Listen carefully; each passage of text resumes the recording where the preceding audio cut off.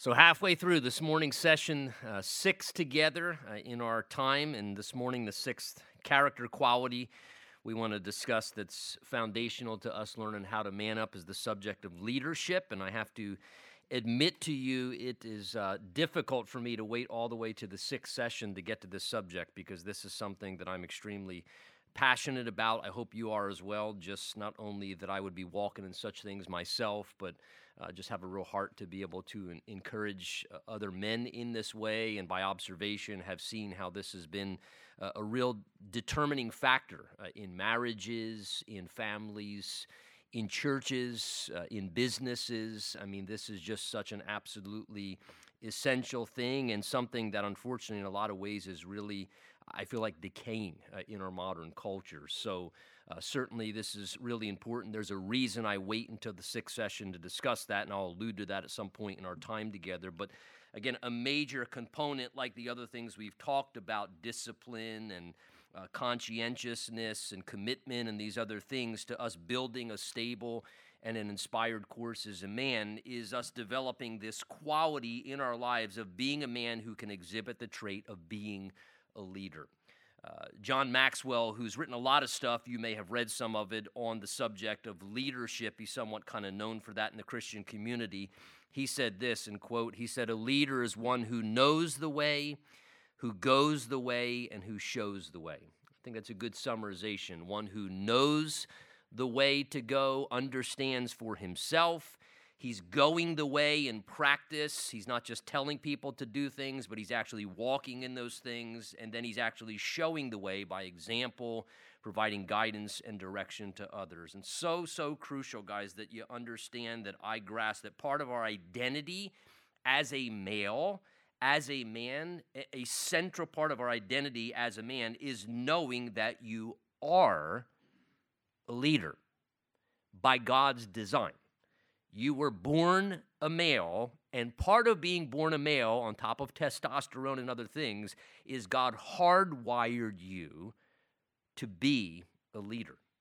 And it's really crucial that we genuinely believe that, accept that, and important to recognize and embrace that is our God-given role. That as men, God's word declares that we are appointed by God and enabled by God, because God would not call us to do something and then not enable us to do something. He's called and enabled us to be leaders. That is God's design for us as males.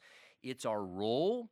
It is our responsibility. It is our duty before the Lord. Scripture is very clear that we are to serve, providing solid leadership as husbands in our marriage relationship, as fathers and leaders in our home and family life, in the church, that there's to be male leadership, as well as obviously other ways, just in society, in work, out in culture, where we can demonstrate and provide leadership and influence. We're intended to be those as men who take the lead, who step forward, who take initiative to embrace that.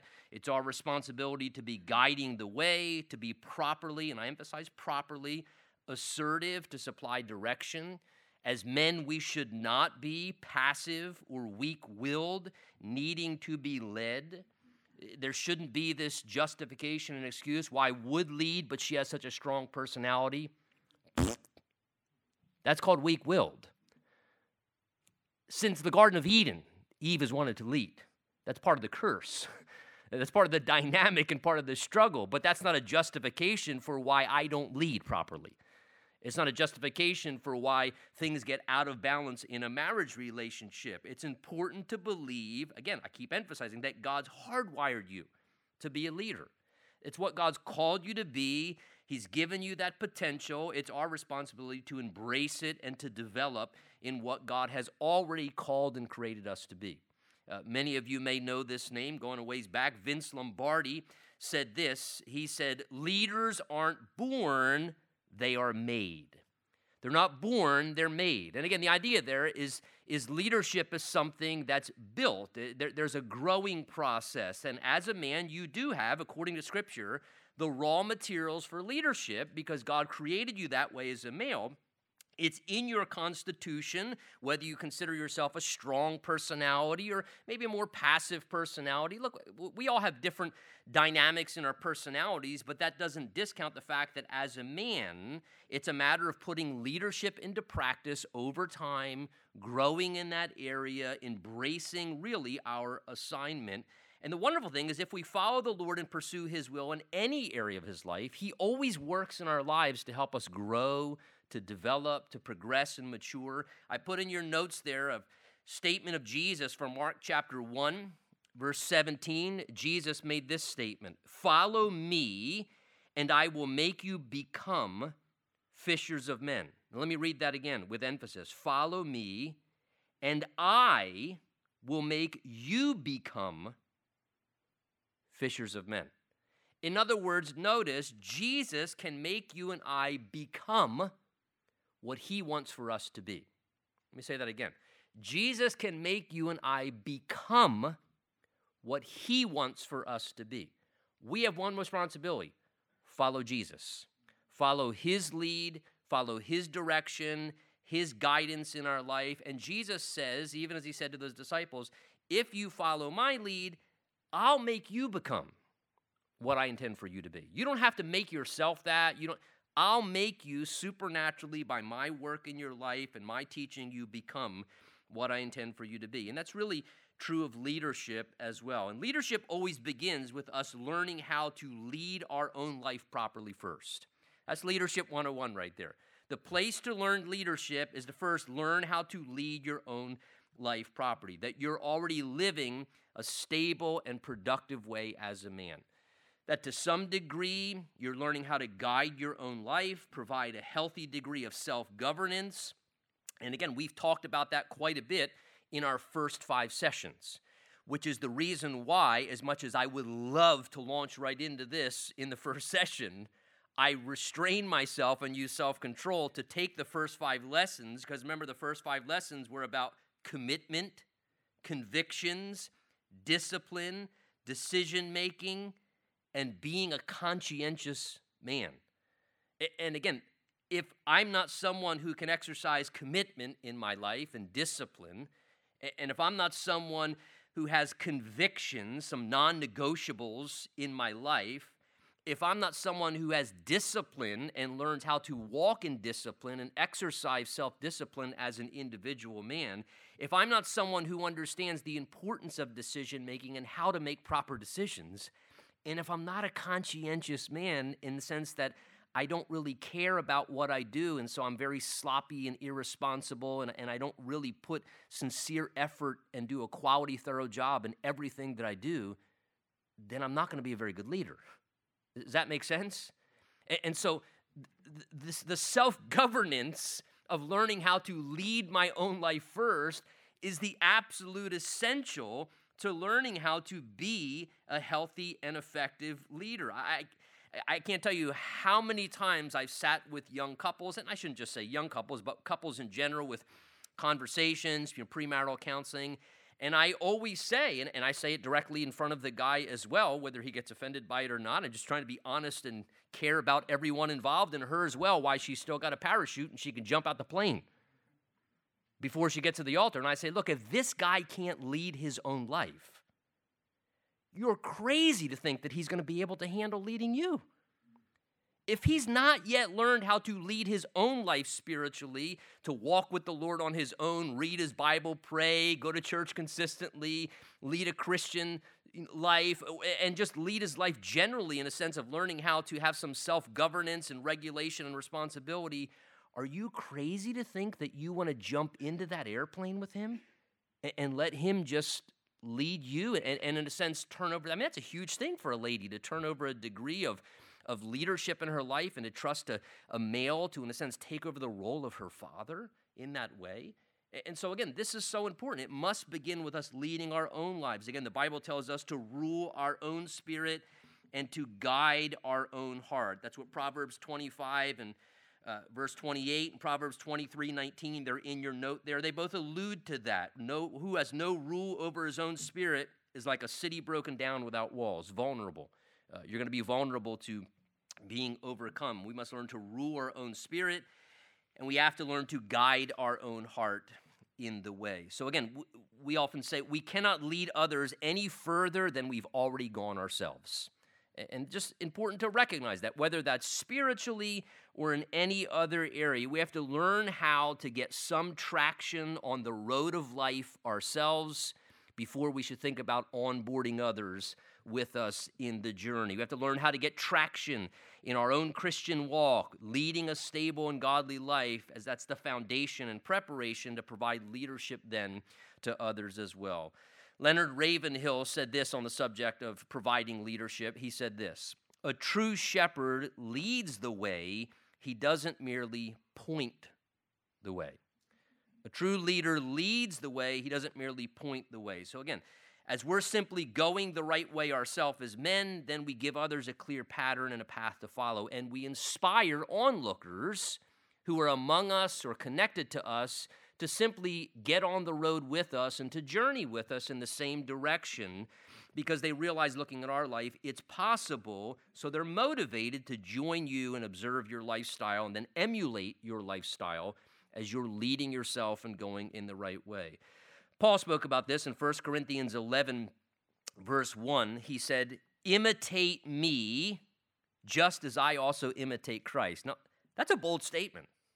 I mean, contemplate what he's really saying there. Imitate me. You got to have a little degree of confidence to say to people, go ahead, just imitate me. Just whatever I do, do.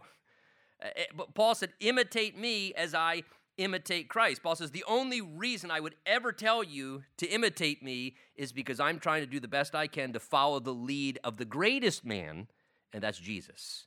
And so I'm trying to follow his lead, and as I try and follow his lead, then he says, I'm willing to encourage you to follow my lead. Again, there's that idea there of I'm just going the way. I'm not just pointing, saying, follow Jesus. He said, follow me. I'm trying to follow Jesus. Another translation renders it the way I have it in your notes there: follow my example as I follow the example of Christ. So again, we're inspiring others by what we're seeking to do ourselves and just giving them that pattern.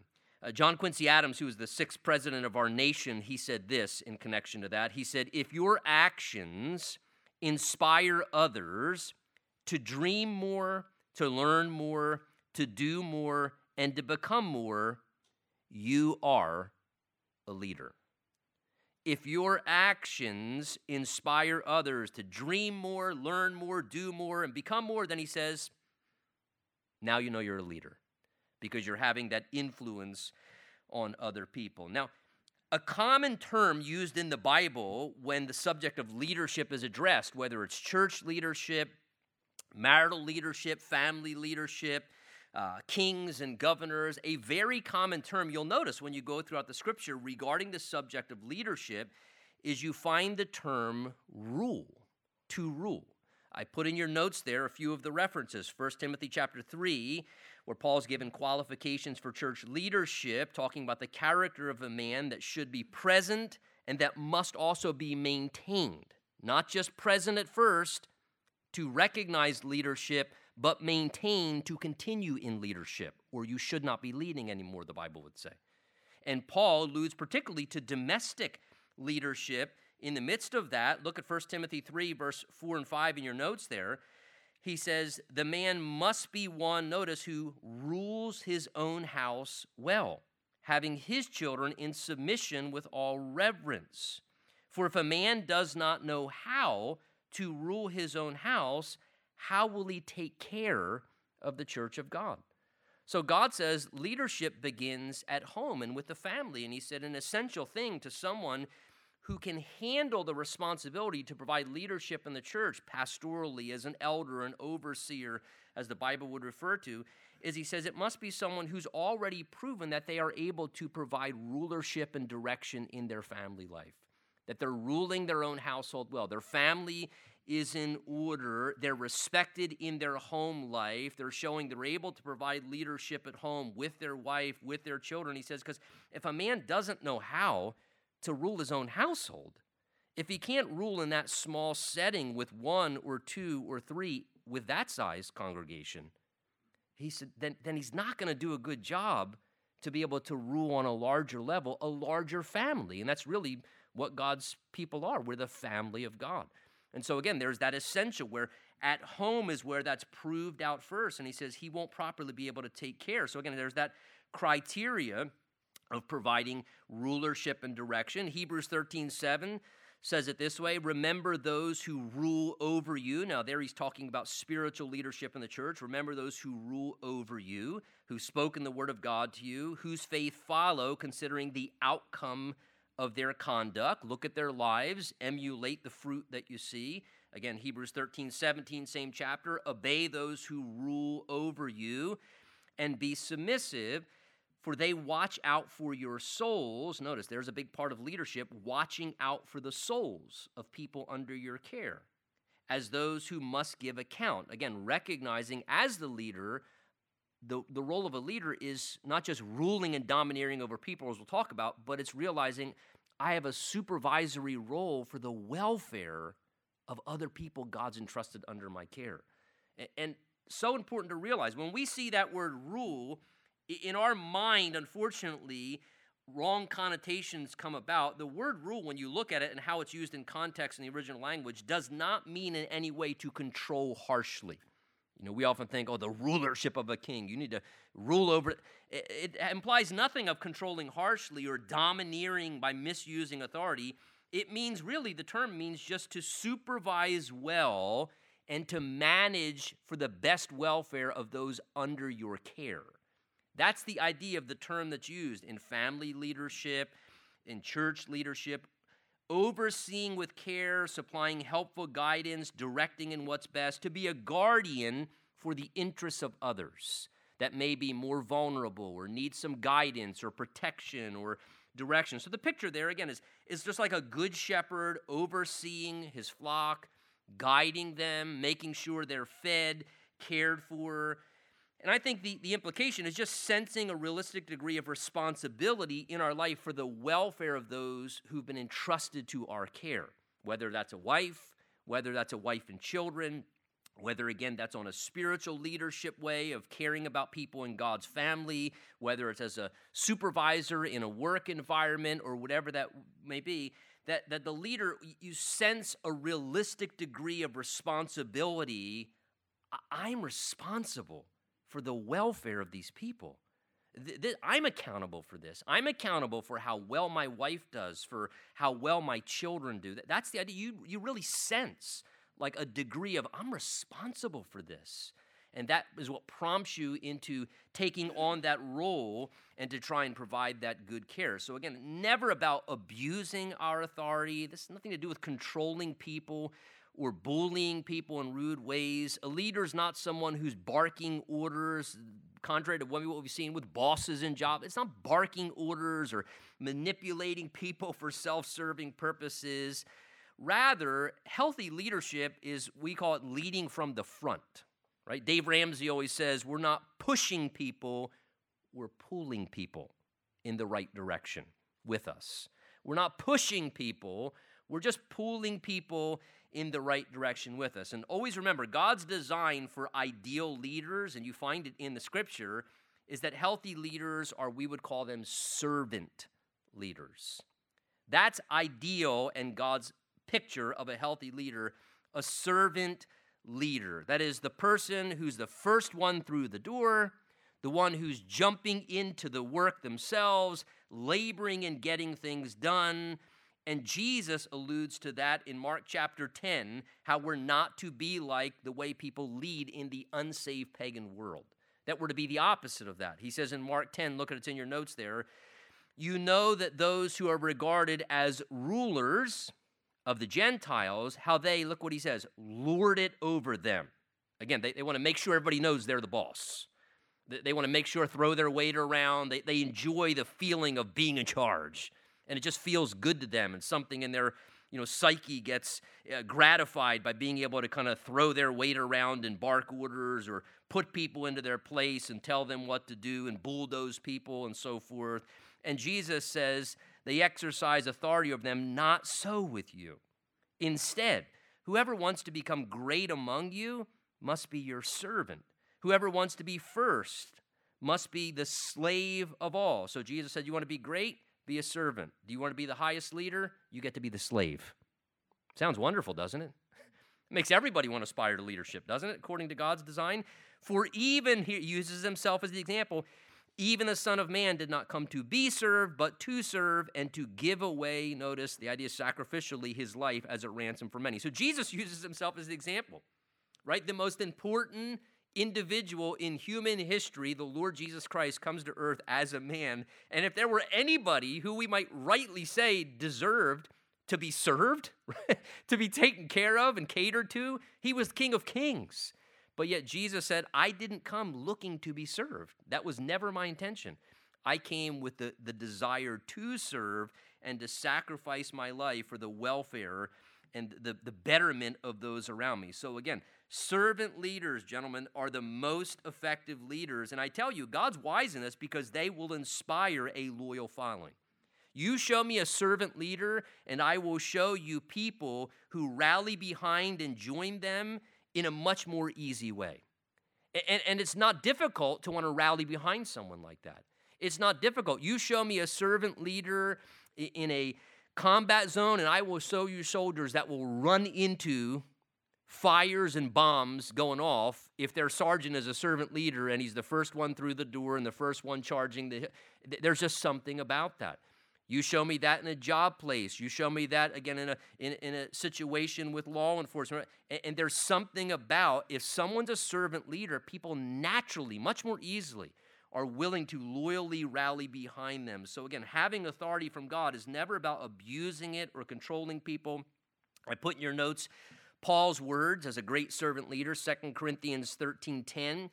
Paul says there, therefore I write these things being absent, lest being present with you I should use sharpness according to the authority, look what he says, the authority which the Lord has given me. And then he says why? For edification, that is to build people up, not for destruction, which means to harm people.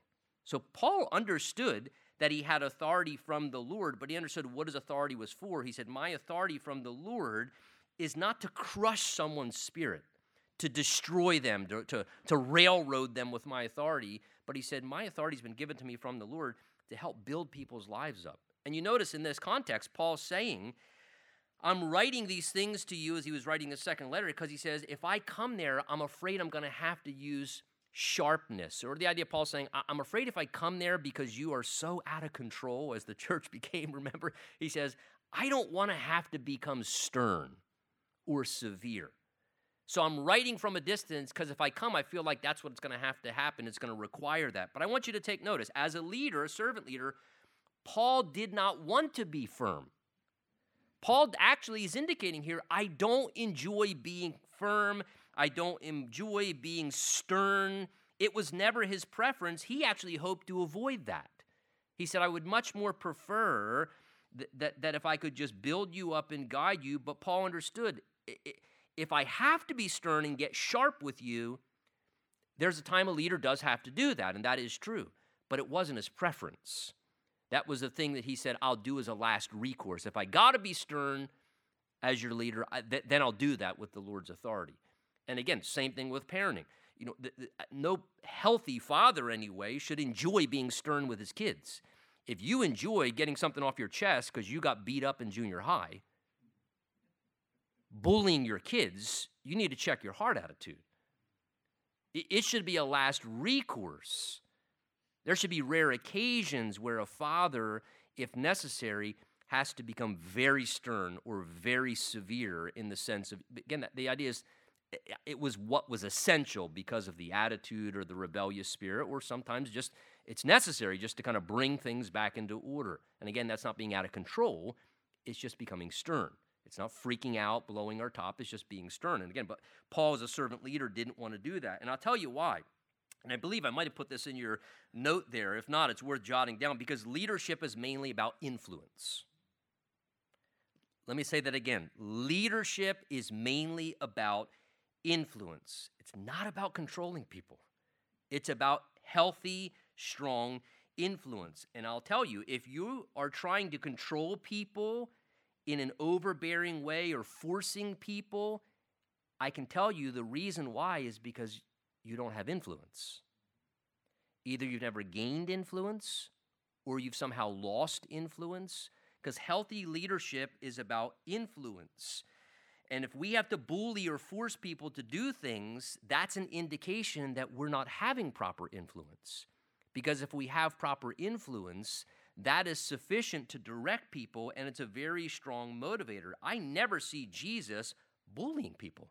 I never see Jesus forcing people. I see Paul writing letters to people like Philemon and saying to them, listen, though I could be bold in my authority from the Lord and command you to do this, and it would be appropriate, you would follow my order, Paul would say, but rather I appeal to you for love's sake. Would you please do the right thing? And again, there's the idea. Paul just had influence, and that influence was healthy, it was respected, it was appropriate, and bullying people is not leadership, that's dictatorship. Those are the people we want to get out of leadership. That's dictatorship. So leadership is about healthy influence. Good, healthy, solid leaders are providing influence. They're helping people make progress. They're doing things, to help people do things they might not ordinarily do, because that's what leadership does. It inspires people to get them to go maybe where they need to go or where they don't want to go, to find ways through example and encouragement and balanced exhortation to prompt people to go in the right way. So again, that can manifest itself in many different ways, even in offering counsel or input. When I'm counseling people as a pastor, my job is not to dictate to them what they're supposed to do with their life. It's to provide direction to them and try to influence them to want to do the right thing, to try and offer them guidance, to see the right path, the reason that path is best, and to let them know that it's what's best for them and God's design and plan, to influence them to maybe do what they need to do, to go the place they need to go, because they recognize from the influence that they're experiencing that, hey, that is something I should embrace. Ronald Reagan, one of our great presidents, said this. He said, a great leader is not necessarily the one who does the greatest things. He is the one that gets people to do the greatest things. I like that. Not necessarily the one who can do all the greatest things, but they're able by influence to get people to do the greatest things. I put in your notes there, just for some of your own research and looking through by growing and learning, and I hope you want to grow and learn in this, and I don't want to keep you here for 3 hours as I could, just some examples in God's Word if you want some character studies on leadership. Don't go read the 5 power principles of leadership from the world's ideals read the Word of God. There are lots of great character studies on leadership if you want to draw observations. Nehemiah, great character study. Read his book, Trying to Learn How to Be a Leader. Ezra, great examples, many great examples in there of a good leadership study. David's leadership, much of it very valuable to glean from. The book of Joshua, great example. Joshua was a wonderful example in many ways, great principles of leadership. And then 2 wonderful New Testament examples. If you want to do a character study on leadership, obviously our Lord Jesus. Can't get any better than that. Learned so much from looking at his life. And then, of course, Paul the Apostle, one of the greatest leaders in New Testament history that we've had among the church age. Now, what I want to do, and I want to kind of go through this at a rapid pace a little bit, is I just want to kind of reference what are some traits of good leaders or good leadership that we see in Scripture by observation, and of course even that we see in society as well. And I want to kind of do it like a bullet point list, and I'm going to kind of rapidly go through after the first 1 or 2, just to kind of reference 2, 3 key words. If you want to jot them down, you're more than welcome to. The first one, I would say this, as a trait of good leadership, is provide example. Provide example in your character and in your action. I put some references there scripturally in your notes. John 13, Jesus said, if I, your Lord and teacher, have washed your feet, remember when he humbly served them in that way, you also ought to wash another's feet, for I have given you an, what? Example, that you should do as I have done. Jesus wanted to teach them how to love and be humble servants. What did he do? He gave them an object lesson. More is caught often than more is taught. Jesus didn't stand up and say, let me give you a sermon on how to be a servant. What did Jesus do? He just got up and he started serving people. And everybody noticed what he was doing. And then after the example he provided, he said, hey, do you see what I've done? I've given you an example. Do the same thing now. And again, letting them know that by example was one of the best ways to learn to be led. 1 Peter 5, Peter talks about the same thing, talking to church leaders about shepherding God's flock and those under our care, watching over them. And he says at the end of his statements, he says, being eager to serve, not lording it over those entrusted you, but being examples, Peter says, to the flock. Philippians 3, Paul says, brethren, join in following my example and take note of others too, he says, providing a good example because you have us for a pattern. And that's what an example is, just providing a pattern to observe and to emulate, to follow. And then Paul even told Timothy as a young man, Timothy, I don't care if you're young, don't give people a reason to disrespect you as a young man, but he says, be an example. Timothy, maybe people don't want to listen to what you have to say, then show them the right way. Be an example. Let your example preach all your sermons. Live your life as a way that's exemplary and that you're a pattern, because he says then people won't despise your youth and they'll say, man, kind of hard to ignore the example that young guy sets. And then your life becomes a sermon in of itself, and it also builds the credibility for people to want to listen, right, when they see a good example. And so again, providing example, key character trait to leadership. The second thing I would say is taking initiative. Taking initiative. That is, you're able to assess a situation and then not just assess it, but take on responsibility. Again, back to Jesus' example in John 13. When Jesus saw the room filled with a bunch of dirty feet and nobody had done the common task, which was courtesy when you entered a home, which was to wash the feet of your guests when they came in, Jesus is sitting there in that situation. All the disciples are doing what you and I probably would do like carnal individuals. Man, this place has got horrible service. Where's the servant, man? The atmosphere in here stinks. Everybody's feet are dirty. Where's the cleaning team? And what does Jesus do? He assesses the situation. He gets up and he takes initiative. And without saying a word or telling others to do it, he just takes initiative because he was a leader, and he just starts assessing and then addressing, not just assessing, but addressing the situation. He just gets up and starts taking care of it. And I tell you this, gentlemen, you see this in all good Bible leaders, all good family leaders, and all good business leaders, is they are individuals who, without being asked or told what to do, they see what needs to be done, and they're just doing it. They're just doing it. And they just take on responsibility. They just start addressing things. And as men, particularly, let me say in family life, with our family, with our wives, with our kids, that's what we should be doing as men. Do you want to start being an example and then start secondarily to be a better leader? Guys, just start taking care of things so that your wife doesn't have to. Just start addressing things. Just take care of matters so that they don't have to. Shield them from it. You handle it, and then she won't have to handle it. And then she might not complain because nobody handled it. Just start taking initiative and addressing things. Third thing I would say, very important in leadership, is be a person of character. Be a person of character. Here's why. That's what gives you credibility. Character equals credibility. No character equals no credibility or loss of credibility. So seek to be a man of character. If you're a man of character and you have integrity in your character, that will give you credibility, and it will give you a platform to be able to lead others because people will be responsive to you. Next, I would say another thing about leadership is maintain composure. Leaders have to maintain composure.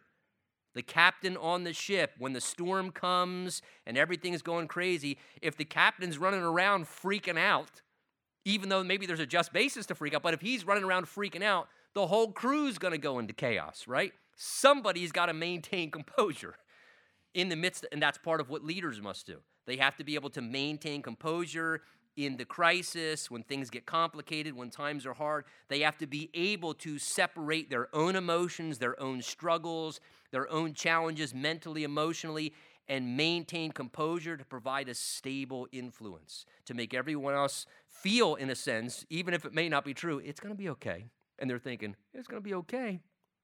The battleship's going down. No, we're going to figure this out. And that maintaining composure is crucial because that's a crucial part of providing leadership. Again, if you're falling apart or freaking out or you can't maintain composure, then everything's going to unwind. Somebody has to maintain composure. That's a very essential part of leadership.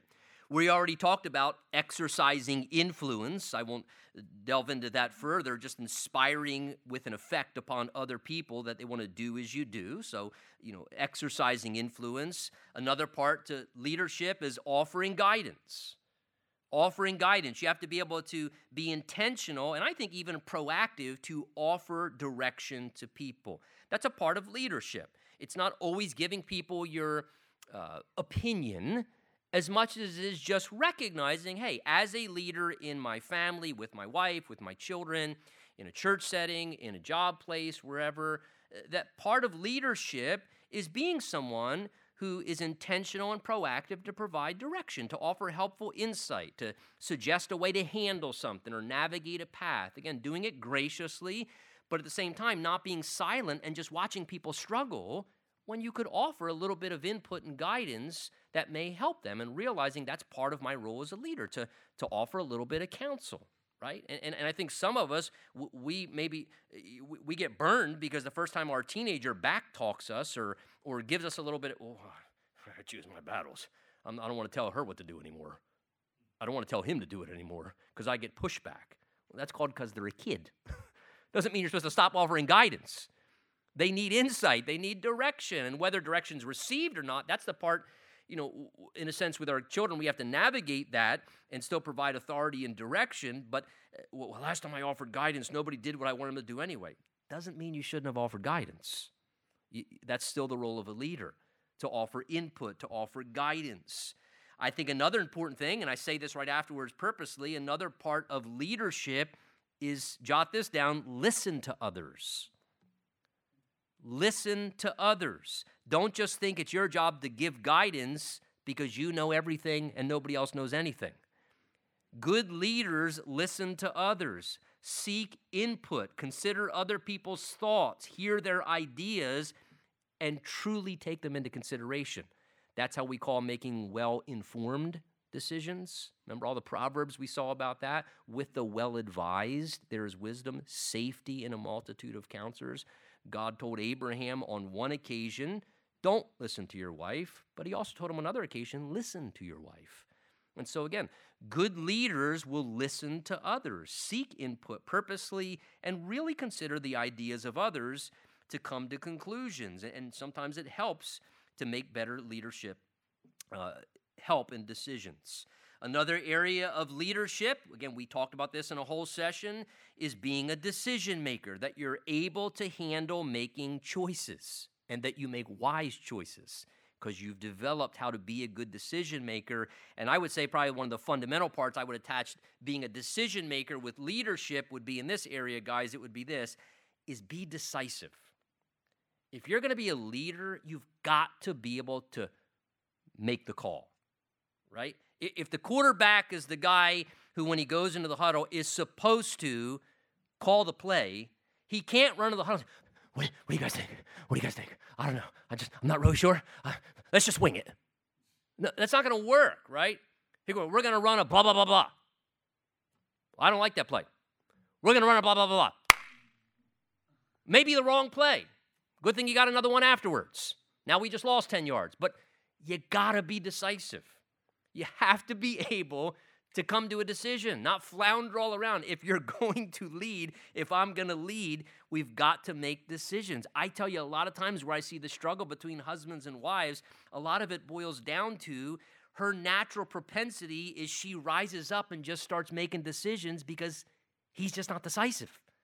He doesn't just make a decision and just say, hey, this is what we're going to do, and just walk it out. And because of that kind of, fluctuating or the lack of being decisive, she naturally then just rises up and takes control.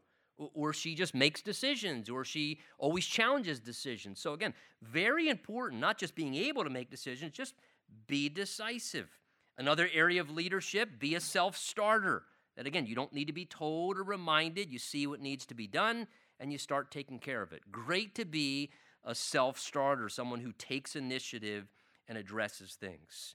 Another vital thing to leadership, I would say, is this. These two words is exercise courage. Leaders have to exercise courage. We can't be afraid as leaders to pursue what's right, which sometimes means facing risk. Sometimes it means dealing with resistance. Right?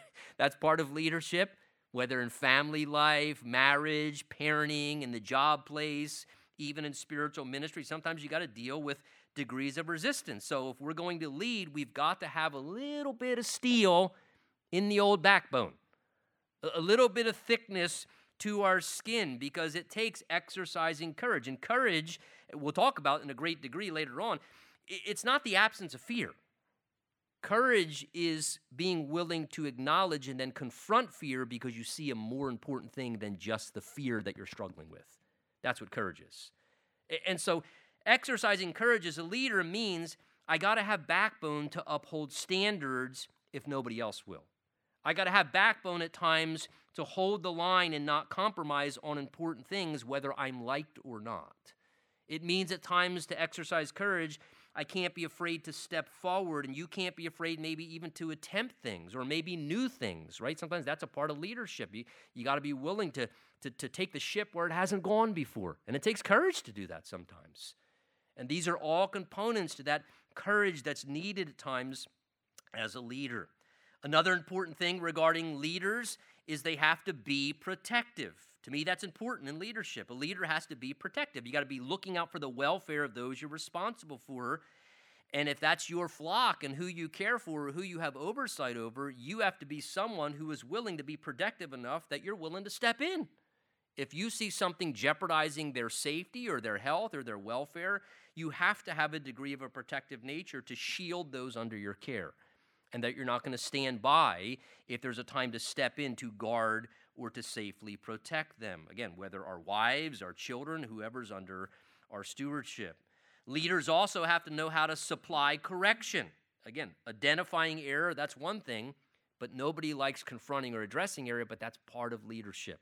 It's part of parenting, right? Parenting's not just teaching and in training and controlling. It's also correcting our kids when they're wrong. That's just a natural part of leadership. You have to be willing to redirect those who are going in a wrong direction, address and help correct error when needed. Leaders have to be also problem solvers. Again, identifying what needs to be fixed and then proposing real solutions. Nobody likes, whether a leader or not a leader, people who identify problems and that's all they do. People like problem solvers, right? They can identify a problem, but they can also offer real solutions, or they find real solutions. So again, we don't want to be a problem starter, but we certainly as a leader want to be someone who's a problem solver. Again, that's a very, very important thing. And I'll tell you, there's probably no more wonderful thing you can do on occasion in a loving way than to offer to do that for your wife, for your kids. You know, there are many, many times over the years with my wife and my daughters where I could just tell they were just on overload. Whether it was trying to respond to a friend because of teenage drama, whatever, just give me your phone. Give me your phone. There you go. See that? You agree with that? Hit send. Problem solved, sweetheart. She would have been there for the next 6 hours having an emotional, anxiety attack. It just problem solved. There's your response. Send that back. And so it's just a very helpful thing at times, just to lovingly step in, let me solve the problem for you, provide a solution. I think leaders also have to be willing to take on responsibility. And that means not only to get things done, but taking responsibility as a leader means if things don't go the right way or situations go amiss, you got to own it. That's part of leadership. You can't excuse make, blame shift. Leaders got to take ultimate ownership. You got to take responsibility and not make excuses. To be a good leader, it also requires being sacrificial. And again, the reason why, remember Jesus said, the more you're entrusted with, the more you're responsible for. That's how it goes in life generally. The more we know, the more we're held accountable to. So if I'm going to be a good leader, I have to be sacrificial. It means I got to be someone to realize more is going to be required of me. I'm a husband now. I'm a father now. I'm a leader now. More. That goes with the territory. There's going to be a greater degree of sacrifice required if we're going to lead. Leaders have to exercise commitment and dedication, providing that consistency. We talked about that in a whole session. But again, if leaders aren't exercising dedication or commitment, how's that going to work for others who are following them if they don't see that dedication and commitment from the top down, if you would? Crucial thing as well, a few more here. Leaders need to maintain humility. To maintain humility. If not, I'll tell you, if someone does not maintain humility as a leader, they become an absolute monster. And that's probably an understatement. They become a monster. They become a tyrant. They become someone who is just very, very unhealthy. So important that you never confuse having authority with thinking that you should not maintain humility. Jesus had incredible authority. And was Jesus not incredibly meek? That's called having authority under control. And that you maintain humility. Again, humility is not thinking less of ourselves. It's thinking about ourselves less. That make sense? It's just thinking about ourselves less. We don't have an inflated view of ourselves, whether we're a leader on this level or that we maintain humility. We lovingly exercise our leadership with people. Another thing I think I found helpful for leadership, for me anyway, is it's important as a leader to always be eager to learn more. Always be eager to learn more, because there is always avenues to grow more, to make progress. Be a constant learner. You're a constant learner, I tell you, you'll be a great teacher. You'll be a constant learner, someone who's always growing, always trying to make progress, and it will really help you as a leader because you'll be able to be better at guiding and assisting and helping others. I think another important thing with leadership, I would say these two words together, make an honest assessment. And here's what I mean by that, an honest assessment. Are other people actually following you? And let me convey what I mean by that on a greater level. Not are other people listening to you, are they actually following you? Because if I think I'm providing leadership, or I say that I'm a leader, and I look behind me and nobody's following me, am I really a leader? Maybe in my head I am. Maybe by title or badge I am. Maybe on my business card I am. But leaders don't have people who listen to them. Leaders are people who have people follow them. And that's good as an honest assessment. Are people actually following me? Not just listening to me because they're afraid of my authority, but are they actually following me? Do they actually respond to my leadership? Leaders also have to have vision, not only to see what needs to be done and where we need to go, but sometimes that vision as a leader means you can see obstacles that everybody else sees, but you're able also to say, hey, I see a way beyond these obstacles. And we can find a way over the mountain or around this situation and navigate hindrances where other people, they need that help from a leader sometimes. They see the obstacles and it's just impossible. And a leader at times has to be able to kind of see the ways to navigate those things. And then one other thing I would say regarding kind of a trait is, I would say, and we'll talk about this in our last session as well, is that leaders need to love and care about people.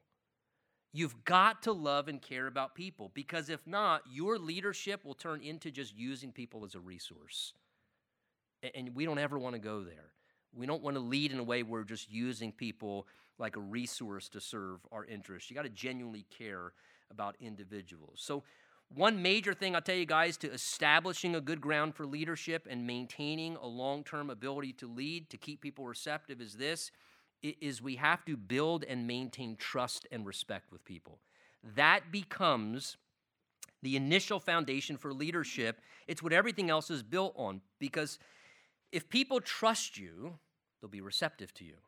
If people respect you, they'll be open to allowing you to provide guidance or direction or correction or to lead the way. We must, if we want to lead, we have to earn respect. We have to establish trust with people and to indicate that we are a safe person to them, to indicate we're a stable individual to them, because that's what breeds that receptivity, because people will follow someone they respect and that appears to be safe and appears to be stable and actually looks like maybe they know the way. That's what gives them that receptivity. I put in your notes there Nehemiah chapter 2, where it tells us that Nehemiah, as he was leading the people to rebuild the walls of Jerusalem, remember, everything was a mess, and Nehemiah said to them, you see the distress that we are in, how Jerusalem lies in waste, its gates are burned with fire. Come, let us build the wall of Jerusalem, that we may no longer be a reproach. And I told them of the good hand of my God, which had been good upon me, and the king's words that he spoke to me. So they said, now here's their response, let us rise up and build. And they set their hands to do this good work. Do you catch that there? Nehemiah says, hey, this is a mess. Get out there and fix that wall, man. He said, let us rebuild these walls. Let's do this. And because they respected him, because he established credibility and trust with them, they said, let us do it. Let's do this together. And what I want you to see there is strong leadership will always breed commitment. Strong, healthy leadership will always breed commitment. If people trust our heart and our direction, there will be a deep loyalty that will result quite naturally, where you, in a sense, in a much easier way, are able to guide the way, and people will respect and be receptive, and they won't be hesitant to follow because you've established trust with them and credibility with them, and they see you're safe and stable. Jeremiah, God said, I'll give you shepherds, those who lead and oversee according to my heart. Again, that's the kind of heart God wants us to have, who will feed you with knowledge and understanding. You know, it is true that everything, guys, has been said before, rises and falls with leadership.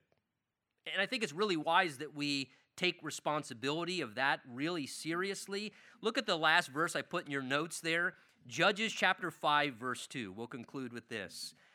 This is a woman, Deborah, making this declaration regarding men.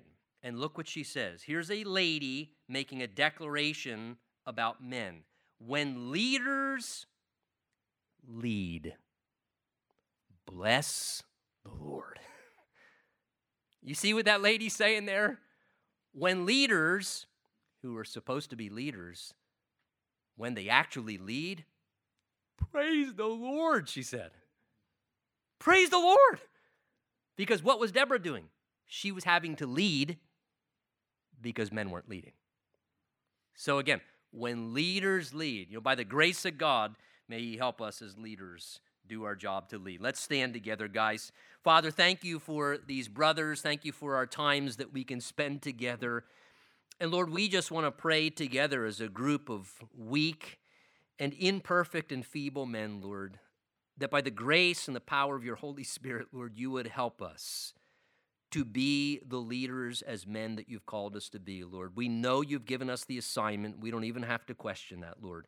Would you give us the grace and the help and the power of your Spirit and the willingness to yield to that and to embrace the assignment and to grow in our effectiveness in these ways. And we ask these things together in Jesus' name. And everybody said, amen, amen. God bless you guys. Good to see you again.